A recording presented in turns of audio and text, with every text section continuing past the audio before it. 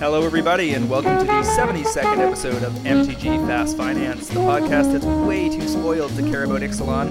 MTG Fast Finance is your weekly podcast covering the world of Magic the Gathering, finance, collection management, and speculation. A quick message from our sponsor, Face to Face Games. FaceToFaceGames.com provides competitive pricing on Magic singles and sealed product with shipping to both the US and Canada. Check out face-to-face card pricing via mtgprice.com, whether you're building your deck or stockpiling on a spec. I'm your host, James Chilcott, aka at MTG Critic on Twitter. My co-host tonight, as Travis is in Vegas with the rest of you, is Cliff Daigle, aka at Word of Commander, and we're here to help you guys make and save money playing our favorite game, Magic the Gathering. Hey guys, if I can't be in Vegas, I'm glad to be here with you, and I'm looking forward to sharing some valuable information with all of you. This show is, as always, sponsored by MTGPrice.com, the leading MTG finance community. Sign up today at MTGPrice.com to manage your collection, track your specs, and read articles by some of the best financial minds in the hobby. All right, Cliff, what's on the agenda tonight? We got a busy one, yeah? We have so much to talk about. We've got top movers. There's some stuff that has spiked so hard. We've got picks of the week to go over where stuff is going to spike even more. And then we've got two huge ranges of things to talk about. We have some crazy announcements that they decided to pile into like 3 days. We've got a banning to talk about if we have time. And then there's even spoilers for 2 sets away if we want to plan our spoilers for 6 months ago. 6 months from now, excuse me. Yeah, we've got so much going on. All right, so let's dive in top of the order. Let's deal with our top movers for the week. We're going to cut this off at the top 6 or 7 or so. And I'll dive right in. We've got Saprazan Cove from Arcadian Masks. This is the storage land that we talked about a couple weeks ago. The foil's moving from $6 to $8. That's like a 30% gain. Shows that the interest on this card is not dead in the water. It looks like after the initial spike, people have been picking up copies for presumably their Atraxa-based commander decks. These Mercadian Masks lands have languished in bulk bins and so forth for years. But I can see as I'm in the process right now of building Atraxa, or rebuilding, I should say, I'm going to try these lands out. I think they're probably mediocre to okay, depending on what's on board and what I'm playing against. But I think the Saprazan Cove foils, especially as their Rebecca Guayard, I believe, are especially gorgeous. I would not be opposed to picking up any Mercadian Masks foil that's around, just in general, because the early foils, when they spike, they're going to spike hard. I am for it. Atraxa can give you value all over the place, and the only thing about Atraxa that I've seen is she's a lot of bookkeeping, a lot of things where you got to keep track of every single thing. So more power to you, but it's a good land to play. Yeah, you basically need an abacus on deck if you want to play Atraxa. Next up, we have another card that's also good with Atraxa. Crystalline Crawler out of Commander 2016 has jumped from $4 to $6. There are no foils of this at this point, and that's a 50% gain. And it's really good in Atraxa. It's really good in a 5-color setting, and if you're proliferating, it's going to really get out of hand for you quickly. I can see this being a card that would show up in an artifact set down the road. It's pretty neutral in terms of its theming and name. And if it did, then it's going to, the fact that foils would suddenly be on the market, plus a plethora of standard legal rares or uncommons even, would potentially crater this. So I think that there's going to be a window of opportunity to get out in the $8 to $12 range sometime in the next year or two before it gets a chance to get reprinted. And that's probably the sweet spot. I bought a whole pile of these from Europe at about $1.50 a piece. So I'm already starting to look at buy list prices to cash these out. Yeah, people need exactly one, and they're going to get picked up and put in a decks, and the supply is just going to trickle to nothing because it was never that great to begin with. Yeah, the Commander 2016 stuff's been targeted, and there's a real steady stream of demand for a lot of the cards because they're, in the case of Crystalline Crawler, this is the singular printing. And having the first time a card appears be in a supplemental product means that there's a lot less of that card on the market than there would be with a standard legal card. And even though rarity is kind of a nebulous quantity when it comes to Commander 2016, since everything appears in equal quantity no matter what the rarity symbol is, there still really is a pretty steep scarcity curve that's been going on with these cards, and Crawler has been crawling up the curve as it were as a result. You couldn't help yourself, could you? I was gonna stop myself, but Yeah, yeah. Let's move on. All We right. don't. So next on the list, both versions of Ghost Quarter foils, both the Dissension originals and the Innistrad version, have been moving. It's an increasingly important card in Modern. The foils from Dissension, which is the original Ravnica block, that's a while back. They've moved from 35 to 55 or so, which is quite the price tag for a foil uncommon. That's a 58% gain just this week. And I'm looking up what the Innistrad one has done. The Innistrad ones moved from something closer to. Yeah, it's up to 19 now. Yeah. Yeah, Traded and around 12 or 13 on the week. yeah, that's it's really awesome to get those one or two. People are still playing one or two basics in most of their decks because Path to Exile is the best removal spell in Modern. So it's very rare that you'll catch somebody out to not get that one basic.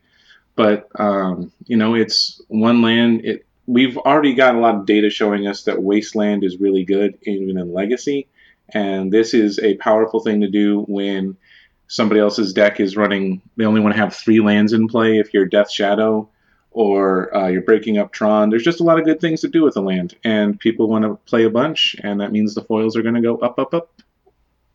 Well, the other thing is that in a format where 4 or 5 different viable deck types are playing things like Blood Moon, there's motivation on behalf of a lot of decks that have multicolored requirements that they want to search out those basics early if they know they're facing a red deck, on the basis that they may not get the opportunity later, right? So once they've gotten a couple of basics out of their deck, then the Ghost Quarter just turns into Wasteland. Or let's not forget Death and Taxes build that like to play Arbiter. Sure, exactly. All right, so what's next on the list? Next up, we have a reserve list card. Aladdin's Ring out of Arabian Nights has gone from $6 to $12. It's a straight double up, and there's a combination of things. People will play this in some old school decks. Was there white border printing? I feel like there was one white border printing for this. I'd be pretty surprised if this makes it into many old school decks. I mean, this is an 8 casting cost artifact that costs 8 to do 4 damage. Listen, I played back in when this was a good enough card. It has been. I was thinking more of the lamp, but yeah, this is Aladdin's personal shotgun, bruh. You're gonna deal 4 damage. You're gonna take that Sarah out of the sky. It won't kill Djinn, but it'll kill almost every other creature that got printed back then. And yes, it's a lot of mana. Don't good old school decks go like double Dark Ritual, double Hypnotic Spectre, kill you on turn 4? Well, that's good too. I mean, but you cannot. Repeatable damage is really hard to come by in this format. Yeah, fair enough. But I suspect that we were seeing cards from Arabian Nights, Antiquities, Legends, Beta, all this original first couple of years of Magic, trickle up, spike, trickle up, spike. And everybody started with the obvious targets, but over the course of the last 12 to 18 months, we've just seen week after week after week a new set of targets that have been, anywhere from a 5% to a 50% gain. Only the really big spikes ever make it onto the show, but a lot of them have experienced similarly large gains over time in the accumulation of targeting. So it's both, the combination of collectors pulling these into collections never to return to the market, and people that have gotten wise to the fact that reserve list cards are just about the safest bet there is. And we just had Wizards reconfirm last week that, again, the reserve list is still off the table. And it's worth mentioning that there have been 7 printings of this card. All of them are under 50 cents, except for the only Black Border edition, which is Arabian Nights, the original. Exactly. All right, so next on the list we have Street Wraith from Future Sight, the original foils of the now most played creature in Modern, if you can believe that. $30 to $60 this week for 100% gain. Picked a few of these up over in Europe in and around the $20 mark last month. Pretty happy or eager to get those into my grubby little hands so that I can post them up online and get them up for sale. What's really great about this card is what's the over-under on the number of times it's been played as a creature? Number of times it's been played as a creature. You got to be talking like 95% of the time it's cycling, right? I would imagine it's probably more like 97%. I can't see a Death Shadow deck getting the 5 mana unless something has gone horribly wrong. Yeah, I mean, if they're already at like full on delirium, full court press, and their life total is down in that 5 to 8 kind of like magical range where they start needing to think pretty hard about whether they want to lose any additional life. Then maybe it gets hard cast, but yeah, most of the time this is just all about making your deck into a 56 card monstrosity. Yep. I love it. All the foils, especially the future sight foils, because it's the alternate border, and it's just prettier than all the usual stuff.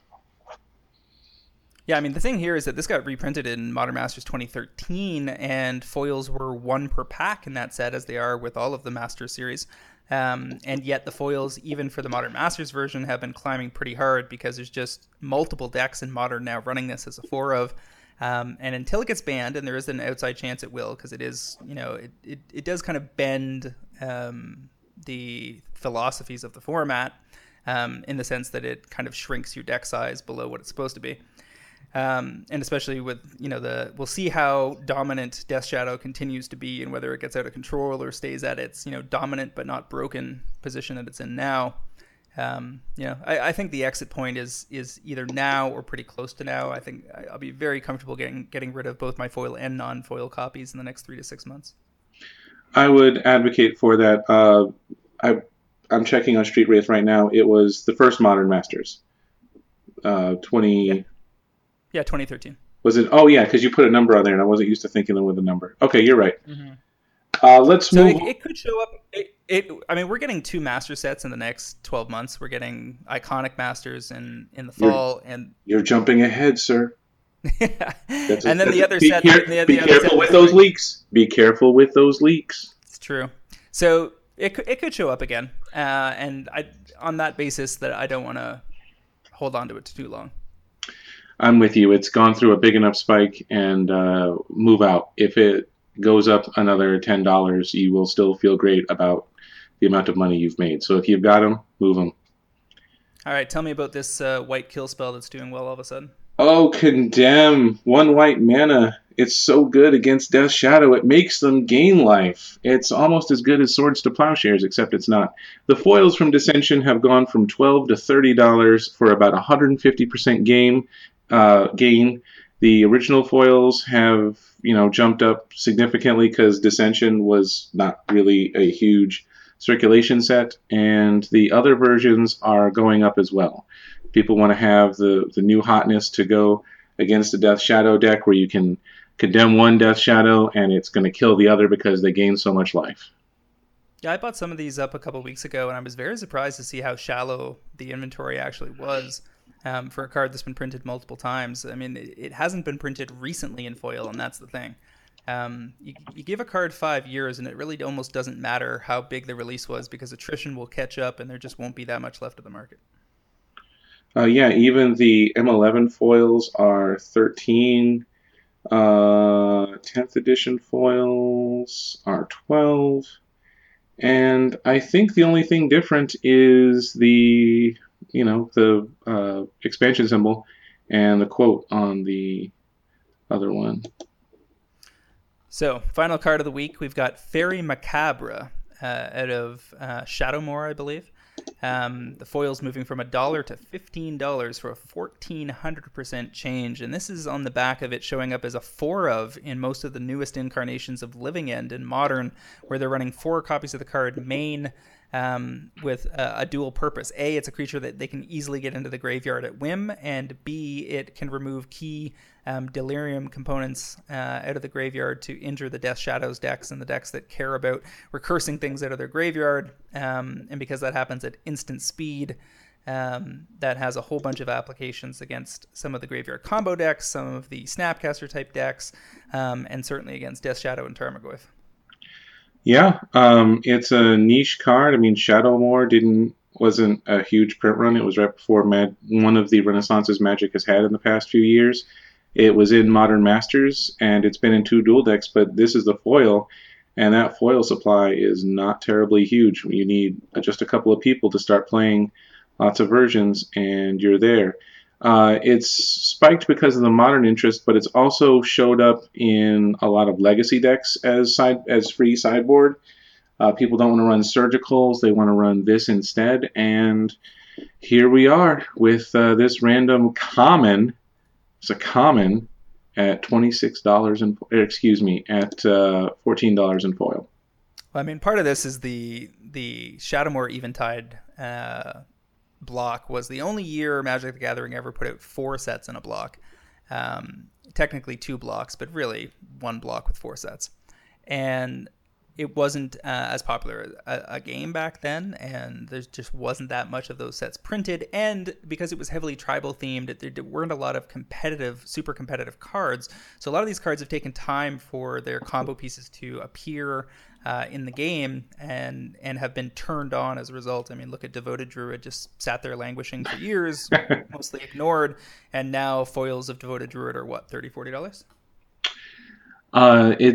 This was right before they changed around the core sets. So yes, this was right before. This was 2008 or so, and they was just around the corner from M10 and Zendikar when people really started coming back. And as you said, the supply on this was never heavily opened. So if you've got these languishing in some back of some box somewhere, you have some random foils from Shadowmoor, give it a look. If you've got a local store that's got a bulk box that they never update, like a sports card store or kind of like a mixed use collectibles store that doesn't really pay attention to their Magic collection too much, doesn't check prices online, or has stickers on stuff that are 5 years old, just buy everything.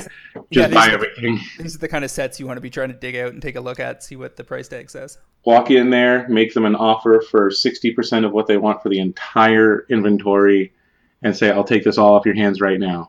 And if there's a layer of dust on it, they'll give it to you, and you'll, put together a Vegas vacation off your profits.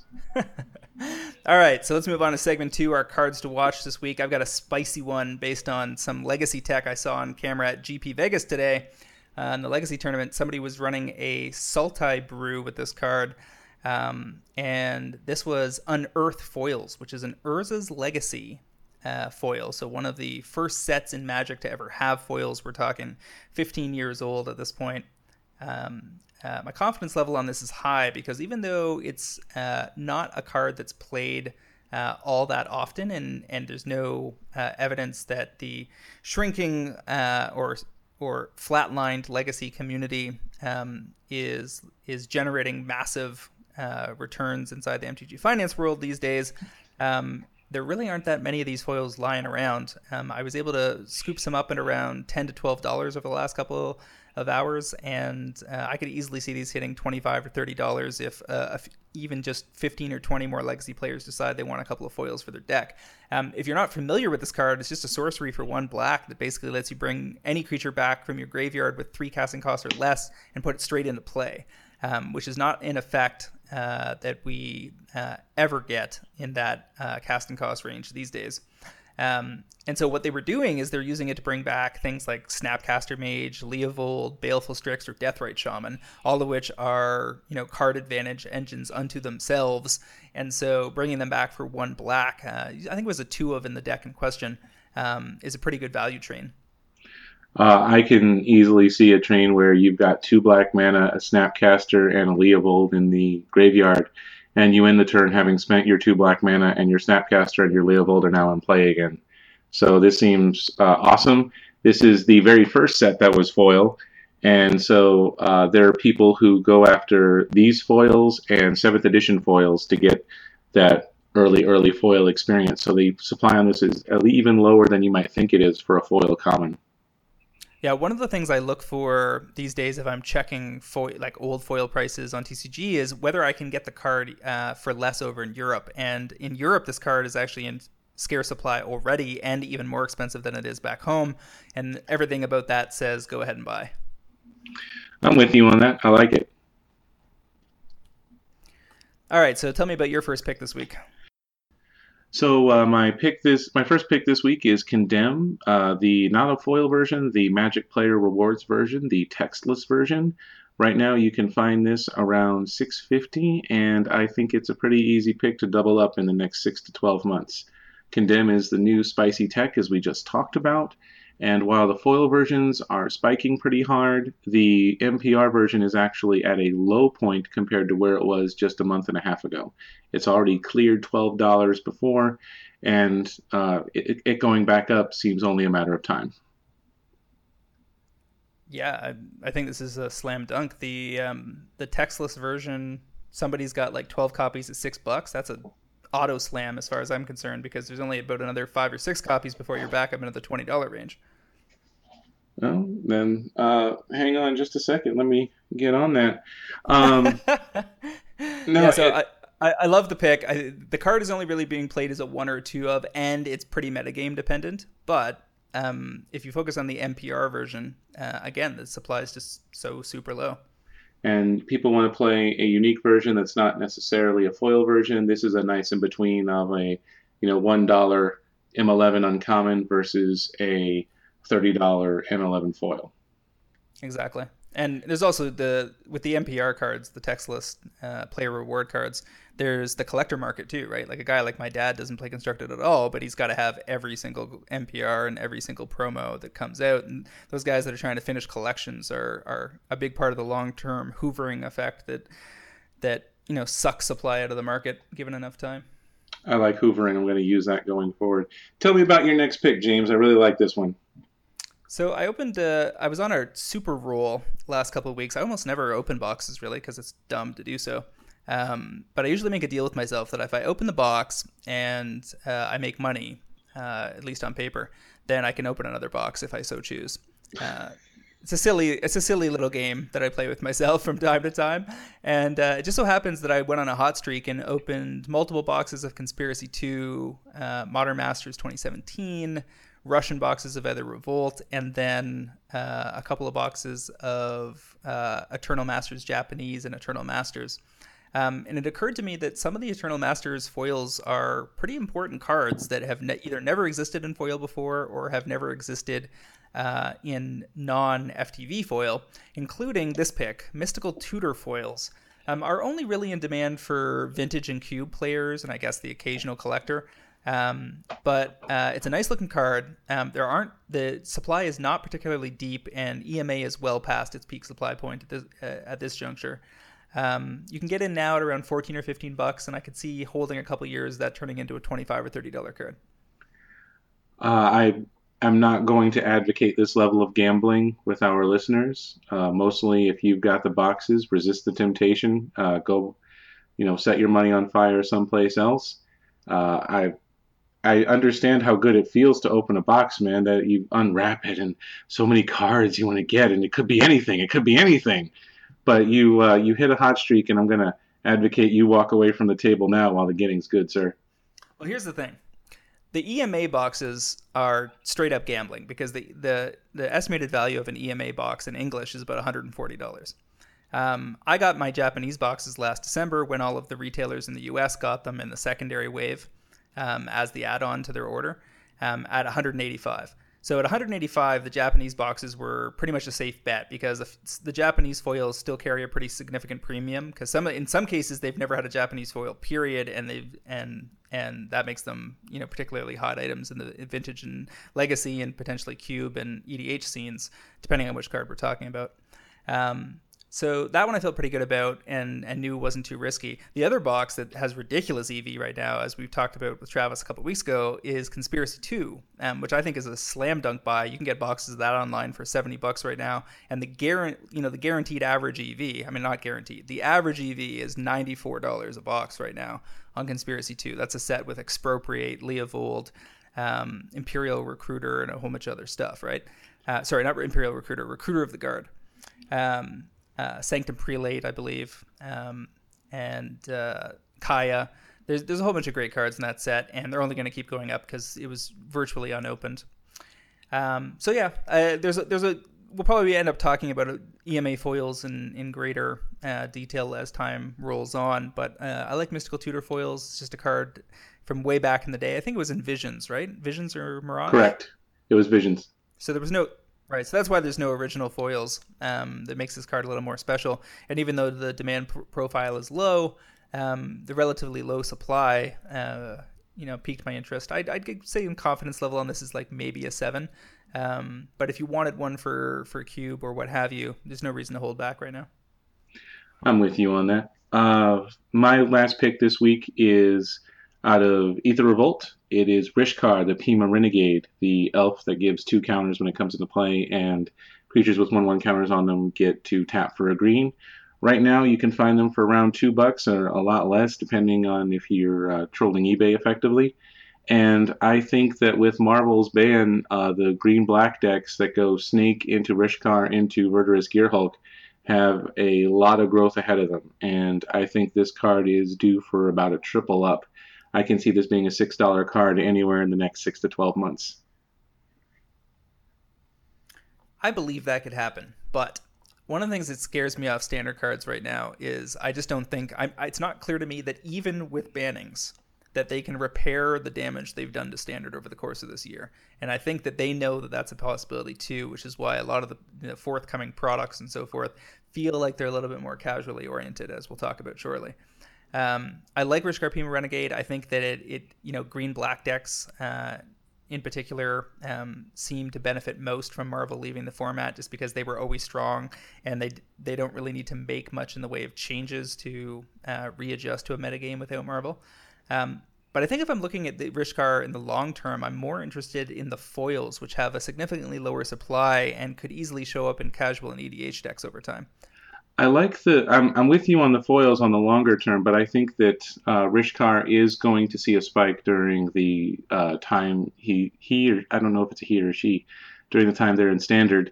And I like foils for the long term casual game, but I do believe there's going to be a good window for me to pick these up now and get out at a pretty happy increase.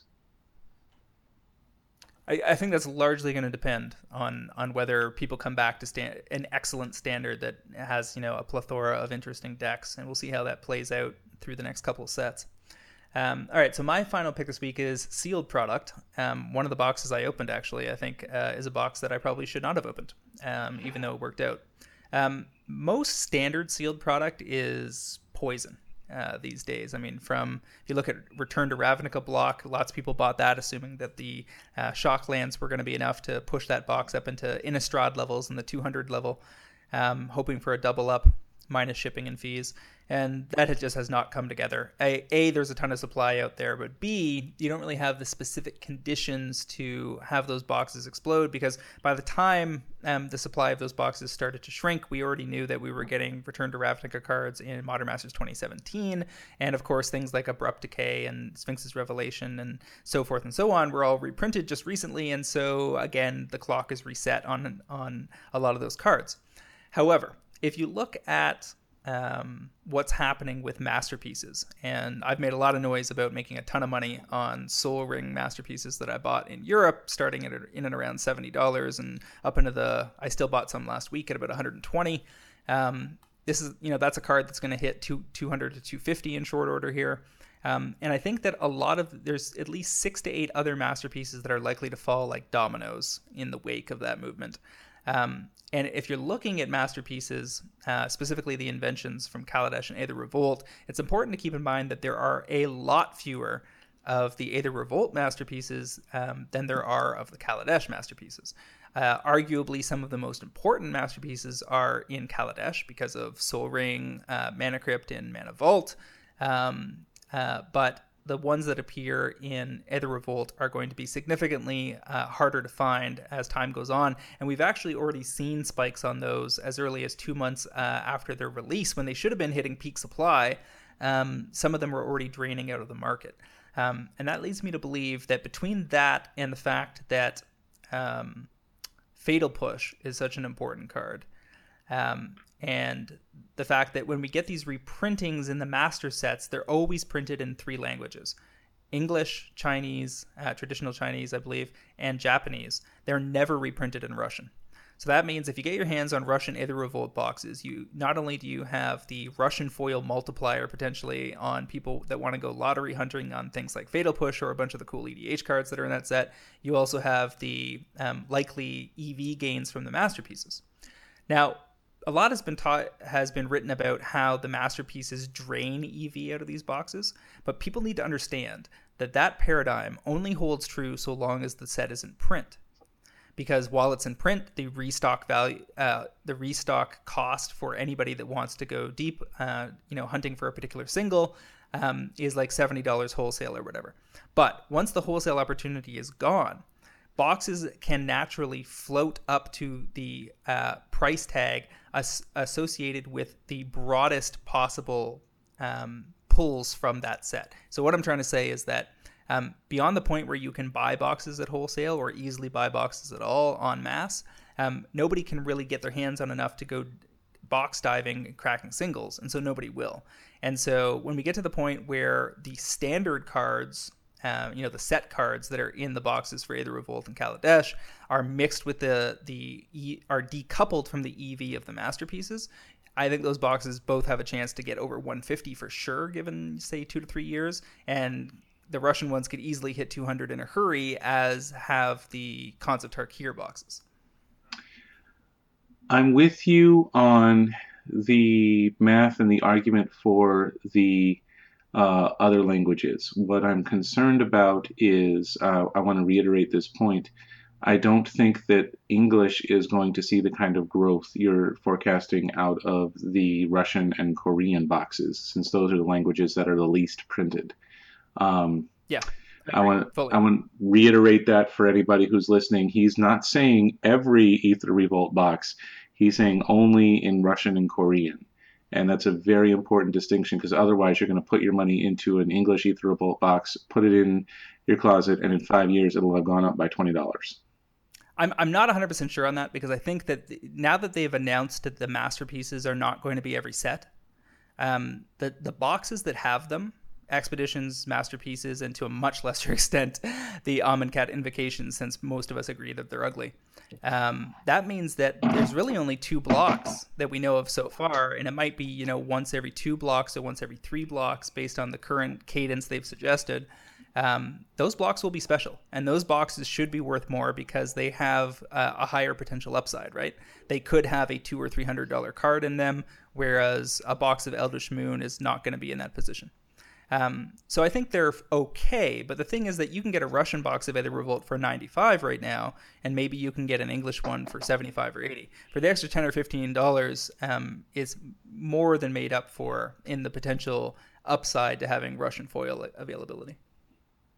I'm with you. That's an intriguing thing to do, and as long as you have the closet space, I'm on board.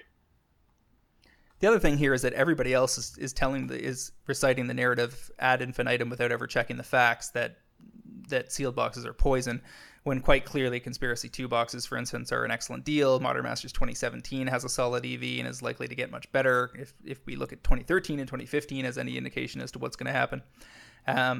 And so, most people that are in the MTG finance scene are quote unquote off sealed product, which opens up the opportunity for you to, cherry pick the best stuff and know that not that many people are going to be chasing it.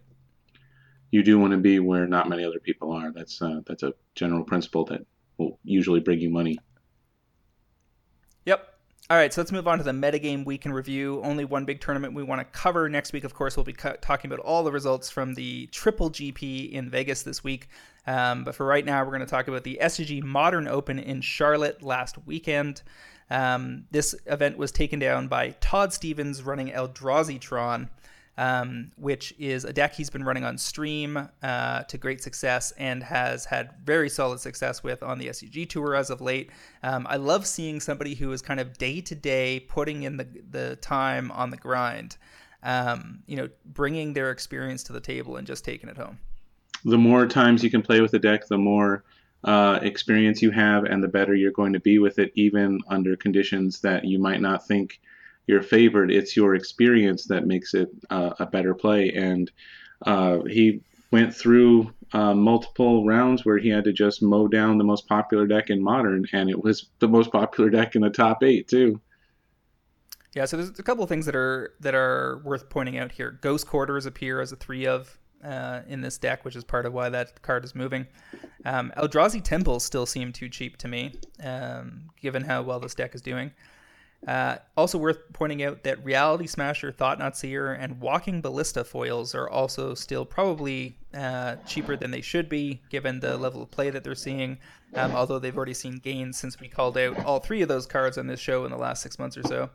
I'm still selling All Is Dust at a quick pace because it hasn't been seen in reprint since 2015, and Karn Liberated, of course, is holding a price tag in the $50 to $60 range. Given that he hasn't seen a reprinting in the same amount of time. I'm still picking up foil Reality Smashers and foil Thought Not Seers wherever I can. Foil Thought Not Seer under 20 seems like just a steal. And Reality Smasher is one of the most backbreaking things somebody can lay down against you, especially when it comes down early, like turn 3 off a Natural Tron, or a couple of Eldrazi temples in a land, and you're there, and you're sad. You're so sad. Maybe you dismember this, pay 4 life, and chuck another card. Oh, it stings. Yeah. Second place in that tournament was the Living End in the new configuration we alluded to earlier. Fairy Macabre as a 4 of in that deck, along with 4 Desert Ceradon, 4 Architects of Will, 2 Fulminator Mage, 4 Horror of the Broken Lands, 4 Monstrous Carabid, the foils of which were on Travis's buy list last week, Simian Spirit Guides, and Street Wraiths. So, Living End is finding new life. Is it tier 1 yet? Hard to say. I need to see some more top 8s before I can make that determination. But it's certainly better than it was 6 months ago. Amonkhet has definitely given it a renewed lease on life in the format. And the fact that 4 of the other top 8 decks were Death Shadow notwithstanding, we also had a Dredge deck and another Eldrazi Tron to round out the top 8. And of note, there were only 3 decks not playing a full set of Street Wraiths. We had the 4 Death Shadow and the 1 Dredge deck. Excuse me, the 1 Living End deck playing the full number. It amuses me so much that Dredge wasn't interested in Street Wraith. That's just in the current configuration. But both Living End and Death Shadow were, which is what's driving the price on that card. Now, in the top 16, the deck that jumped out at me was, I think, the 9th place finisher, which was Brennan DeCandio. And he was running the put all the green-white combos you can find in Creature's Toolbox version of Vizier of Remedies and Devoted Druid combo. So he was running the Kitchen Finks and Viscera Seer combo as well to go infinite in multiple dimensions on the back of 4 Chord of Calling and 4 Collected Company. Foil Chords and Companies are still probably too cheap versus where they're going to be in a year, I think. In the top 16 of the Modern Open was also a Storm deck. Caleb Shear ran this, and it's got the second cost reduction creature in Baral, who is a card I'm keeping an eye on at $3 right now. It's a lot of fun to watch, and it's a lot of fun actually to play because you're solving this puzzle, and you have to see if it's going to work out. I don't think it's tier 1 yet, but if it becomes tier 1, Baral is a small set rare that is not being opened a lot of right now, and I think there would be a lot of room for him to grow. Plus, I just love watching Storm decks go off. It just pleases me deep down in my soul. Yeah, I was buying foils of Baral at around $6 back in February. Looks like he's up to about 10. They could easily be $20 foils down the road, so I think that's probably a safe buy as well. Yeah, I'm with you. All right, so moving on. We got tons of new announcements this week because we are heading into Magic's 25th anniversary year, and Wizards wants that to be a slam dunk for everybody, so they announced a whole bunch of exciting things going on over the next 12 months. And we may as well plow through them one at a time. So I guess the first big confirmation was that we have Ixalan as the fall set this year. This was something we basically already knew because of some leaks of product packaging that came out in the wintertime. But now we know more about Ixalan. We know that it is a pirates versus dinosaurs crazy Mesoamerican sub-themed treasure hunting type world. And we've got Vraska, last seen on Ravnica, heading up a pirate brigade, in theory, trying to chase down some treasures. Do you have any thoughts on this theme? Uh, I think that Kari Zev is going to get some friends to play with. We know a little bit about what mechanics there will be due to the leaked card sheets that got pictures taken of that we'll talk about in a few minutes. But the last time they did treasures and hunting was, I think, Zendikar, where they called thing. Did they officially call it hidden treasures? I don't think they ever actually came out and said we put a bunch of reserve list cards into packs. I think they confirmed it at one point that they had done it, but it was only the first wave of boxes that got them, because they were putting crazy things like Mishra's Workshops into packs back then. Yep. We got all kinds of things announced. We have Iconic Masters, and then we have 25th Anniversary Masters. And so that'll be the third master set we have within a calendar year, correct? Within 12 months? Yeah, and the part that seems really strange to me there is that they made clear that Iconic Masters was about the iconic creatures and tribes of Magic, but I had also assumed before they announced the 25th Masters that it would include important cards from Magic's history in a way that they failed to do in FTV 20, when everybody was disappointed that it included Jace the Mind Sculptor and not much else. And instead, we're getting just 6 months later another master set called Magic 25th Anniversary Masters, which is assumably what I was expecting to see in Iconic Masters. And I just don't get how between those two sets we have enough cards. We probably don't, but they're proving that they realize that they don't, because they announced the end of masterpieces in every set. It was only like a year ago they said there would be masterpieces in every set. Now they said, well, we just printed is it not redirect? What is it? Divert. We got an invocation of Divert, and so they know that they would be scraping the bottom of the barrel really quickly. There's a lot to like about that. They're trying to keep masterpieces special, and I can appreciate that, as long as they don't make ugly frames again. I feel a little more cynically about it. I suspect that it's more about they looked at the sales for Shadows over Innistrad and Eldritch Moon, which deliberately did not have masterpieces. They compared those to the sales for the Zendikar block and for the Kaladesh block, and they came to the conclusion that the masterpieces were not adding enough to set sales for them to make a big deal out of them all the time, and so there was no need for them to burn that social currency or brand equity value of being able to keep them exciting over time, so that they would potentially boost sales at whatever they decided it creates. So let's say that it adds 1.5% or 3% or whatever to sales. They figure they can achieve that in other ways, so they're gonna put that tool back in the box and drag it out when they need it. Let me give you an analogy from my classroom. If I tell my students there's going to be extra credit every 2 weeks, they'll depend on it. They'll expect that, and it won't be as special. But if I only give them extra credit twice every 6-month period, they're going to know that's a big thing and I need to take advantage of that. So this is the theory that they're operating under right now, which I think is a better choice than just blanketing us with masterpieces. I'm for that. And keep in mind that they wrapped up the Amonkhet block invocation selections like over a year ago, right? Yes. So, and coming out of that discussion, before it had ever hit market, and forget about the frames, just the cards that were selected, I'm sure internally there was dialogue that said, we're not quite hitting the same note of like clarity and theme that we were hitting with, on Zendikar lands. Everybody wanted the lands. They weren't all the ones we wanted, but the majority of them were. And then in Kaladesh block, I think it's becoming quite clear, given how quickly the price tags on a lot of those cards are accelerating, those are a hit as well. But the invocations are a mess. It's a muddled group of cards that don't even tie into Amonkhet all that well. I mean, the loose theme was that they were like blessings from the gods, but it didn't even come across very well in the execution. The cards are terribly illegible, as we've talked about before, and the frames are ugly. So the sum total of all of that is, if we can't hit this out of the park, we're shooting ourselves in the foot to even make it a thing.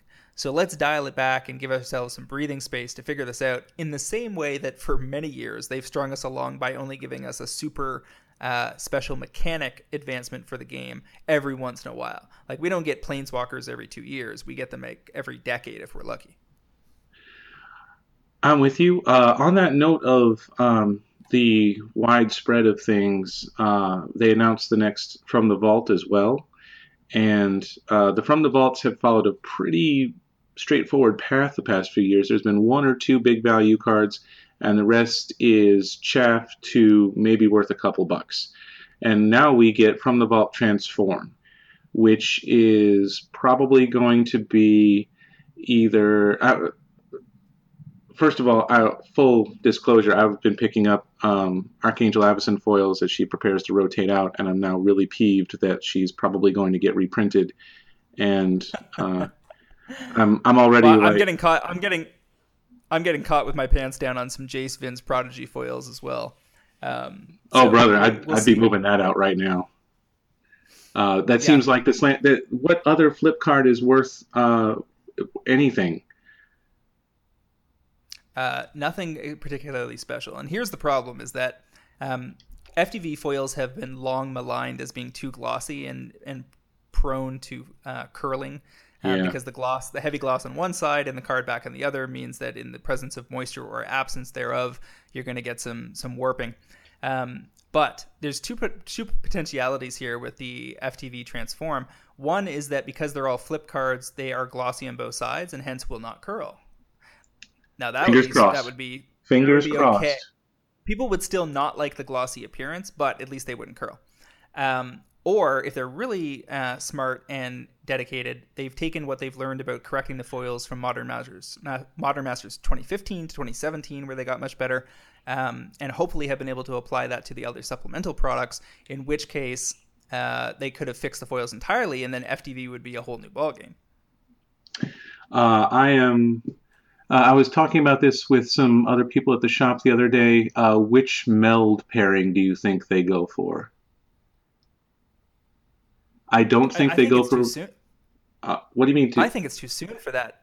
I mean, absolutely not. I don't think they do Brizella. I think they do Hanweir, and I think everybody is just super pissed off that they got Hanweir in there instead of Brizella. It's weird. It sets a very strange precedent while the set is still essentially on shelves, and before it rotates. I mean, when does that set come out?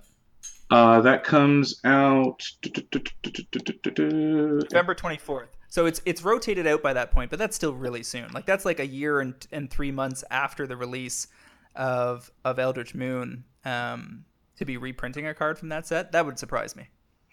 I think that they won't have the chance to do anything like too unusual, and the meld is one of the most unusual things they've tried, 2 cards becoming 1. So I think there will be a meld pairing in there, and I don't think they're going to go for Brizella. But that I hate speculating on what Wizards will do ever since they printed Iona twice in a month. So fair.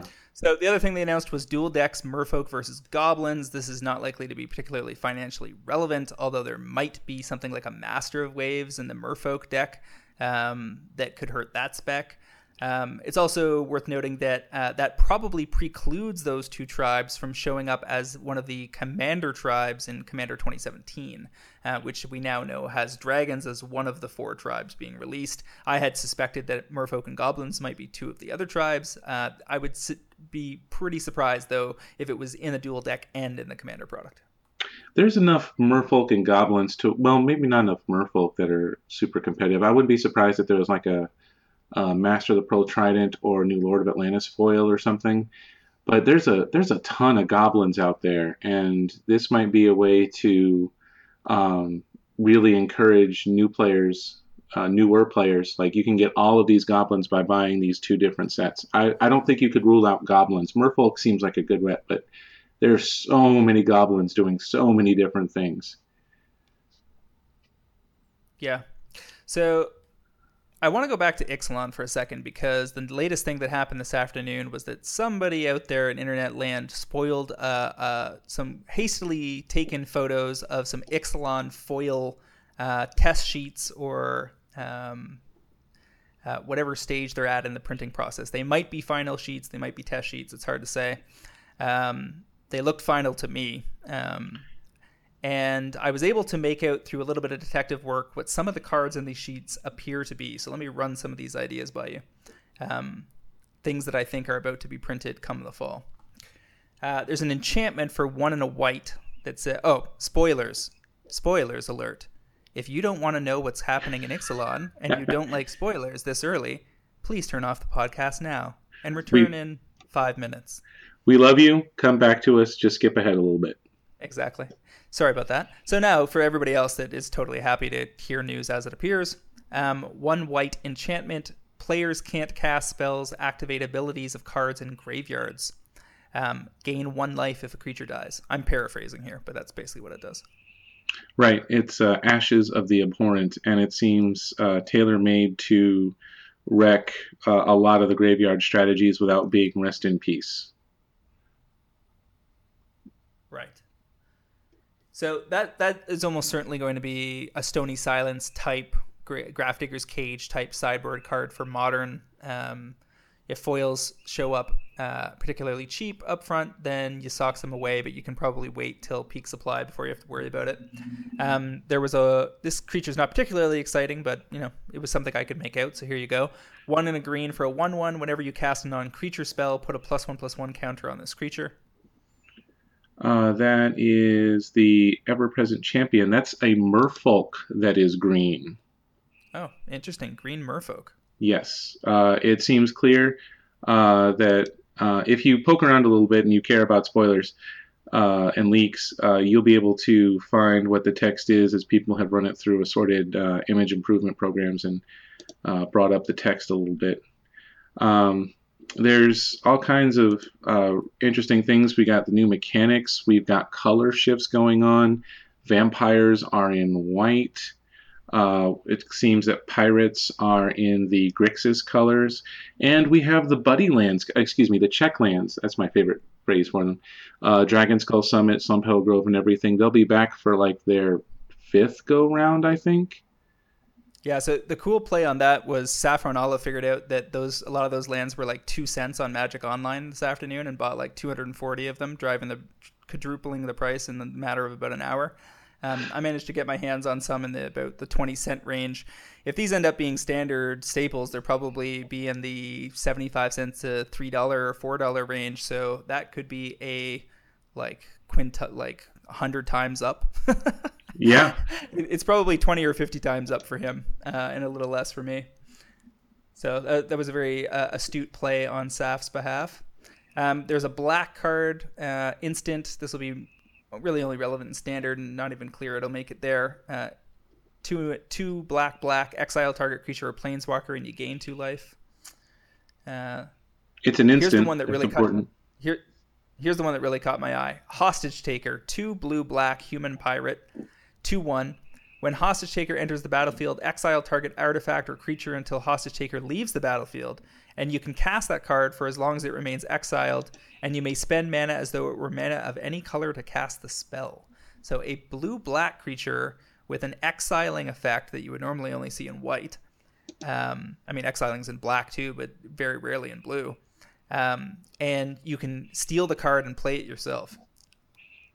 It seems awesome. I can't wait to play the bejesus out of this card. Yeah, and the fact that you can blink this thing at EDH marks these foils as a thing in that format, right? I would be a big fan of doing that over and over again. I loved everything I can do with Gonti, and this is you can leave it exiled forever, exiled as long as it's in play if you want, or you can get some immediate value. There's a lot to love in these in the leaked cards. There's a legendary merfolk who is apparently going to be blue-green, and it's going to let you draw a card for each creature you control when it comes into play, and it has power and toughness equal to that. and we don't know what the casting cost is because it was cut off in the picture. Hopefully it costs like 30 because I don't want Simic being even better in Commander than it is now. But that's just me. Yeah, so Tihana, Voice of Thunder is apparently that card's name, and it definitely looks like a plant for EDH, where I suspect it will be a reasonably popular commander as long as the casting cost is something in the 5 to 6 range. That seems like a more likely one. I also want to mention the upgraded Pithing Needle, the Sorcerer's Spyglass, which is basically Pithing Needle, only you get to look at their hand when it comes into play, but it costs an extra mana, so it's 2. Whether that is it was something designed to stop Aetherworks Marvel is unclear, but this is something that I'm enjoying the hell out of my Drakehaven deck, and this is a card that's going to like irritate the ever loving hell out of me if somebody plays it against me. Yeah. Here's another card, Haven Raptor, 2 green green, dinosaur, 4/5. It's got a new keyword called Tough. Whenever Haven Raptor is dealt damage, draw a card. Yep, it's going right into my Pestilence or Pyroclasm decks. Just nuke everything, draw a card. Nuke everything, draw a card. Also of note is that Raid is back. Whether it's going to be financially relevant, I'm not sure, but there's an Orc Pirate for 2 and a black at the beginning of your end step. If you attacked with a creature this turn, reveal the top card of your library and put it into your hand, and you lose life equal to the converted mana cost. So it's a way for aggressive decks to get some card draw, and this can even come into play after the attacks. So you play your land, you attack with your 2-drop, put it into play, draw your card, get that Dark Confidant effect going on, get your card back immediately. Mm-hmm. How about this legendary human pirate, Captain Lannery Storm, haste 2/2. Whenever Captain Lannery Storm attacks, create a colorless treasure artifact token with tap, sack this artifact, add 1 mana of any color to your mana pool. So basically, whenever she attacks, you get a Lotus Petal. And whenever you sacrifice a treasure, which is what the Lotus Petal is called, Captain Lannery Storm gets +1/+0 until end of turn. It wouldn't have killed them to make that called Lotus Petal, would it? It would have been so simple. Mm-hmm. I suppose these treasure tokens that are basically Lotus Petals are going to be spread throughout the set, would be my guess. That seems likely. The last card I really want to mention is really one of the big tribal support cards, Vanquisher's Banner for 5 mana. When it comes in as it enters the field, choose a creature type. Those creatures get +1/+1, and whenever you cast a spell of that type, draw a card. Now that's cast. That's not comes into play. So this is going to make a lot of tribal decks in casual circles very, very happy. And it does not trigger with Panharmonicon if that's a combo that you immediately went to. Right. That one's cool for EDH, but the other one that caught my eye, I think, is more important and is likely to be a major staple in that format. And the foils will definitely be on my target list. Arcane Adaptation, an enchantment for 2 and a blue, so it fits into any blue EDH deck that is tribally focused. As Arcane Adaptation enters the battlefield, you choose a creature type. Creatures you control are the chosen type in addition to their other types. And the same is true for creature spells you control and creature cards you own that aren't on the battlefield. So this is basically saying, in the same way that Painter's Servant makes everything the same color, this makes all creature cards anywhere in your hand, on the stack, in play, in the graveyard, in your deck, all the same creature type. So you could make a Slivers deck with a bunch of non-Slivers. Yes. There's actually been a few cards that do this. There was one that's actually called Conspiracy. But it's 2 more mana and it's black. So this moves the ability over. And I'm looking up to see, like, that was from forever ago. So that's Mercadian Masks, if I'm not mistaken. Yeah. Well, it also got a time-shifted version. Right. And then the Slivers themselves have a time spiral version called Hivestone that just makes everything a sliver, but only when they're in play. And then there's one that does that from New Phyrexia. There's one that I think it's called Vivisection. Hold on, let me look. Oh,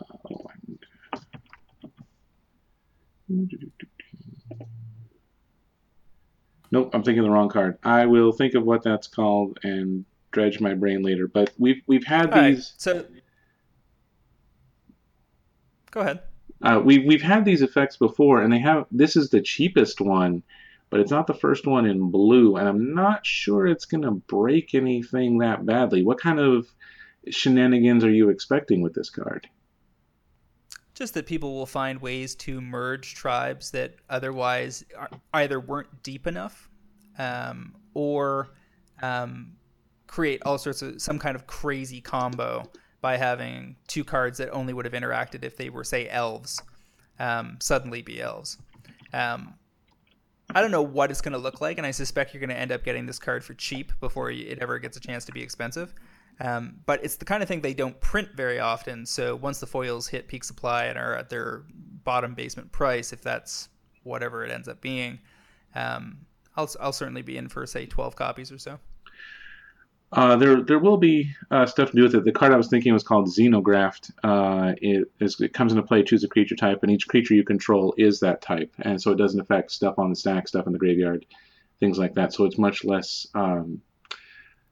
comprehensive than. And that's the thing. And that's the thing, right? Like if you have, say, rebels out that let you search their library as the primary tribe, and then everything's a rebel.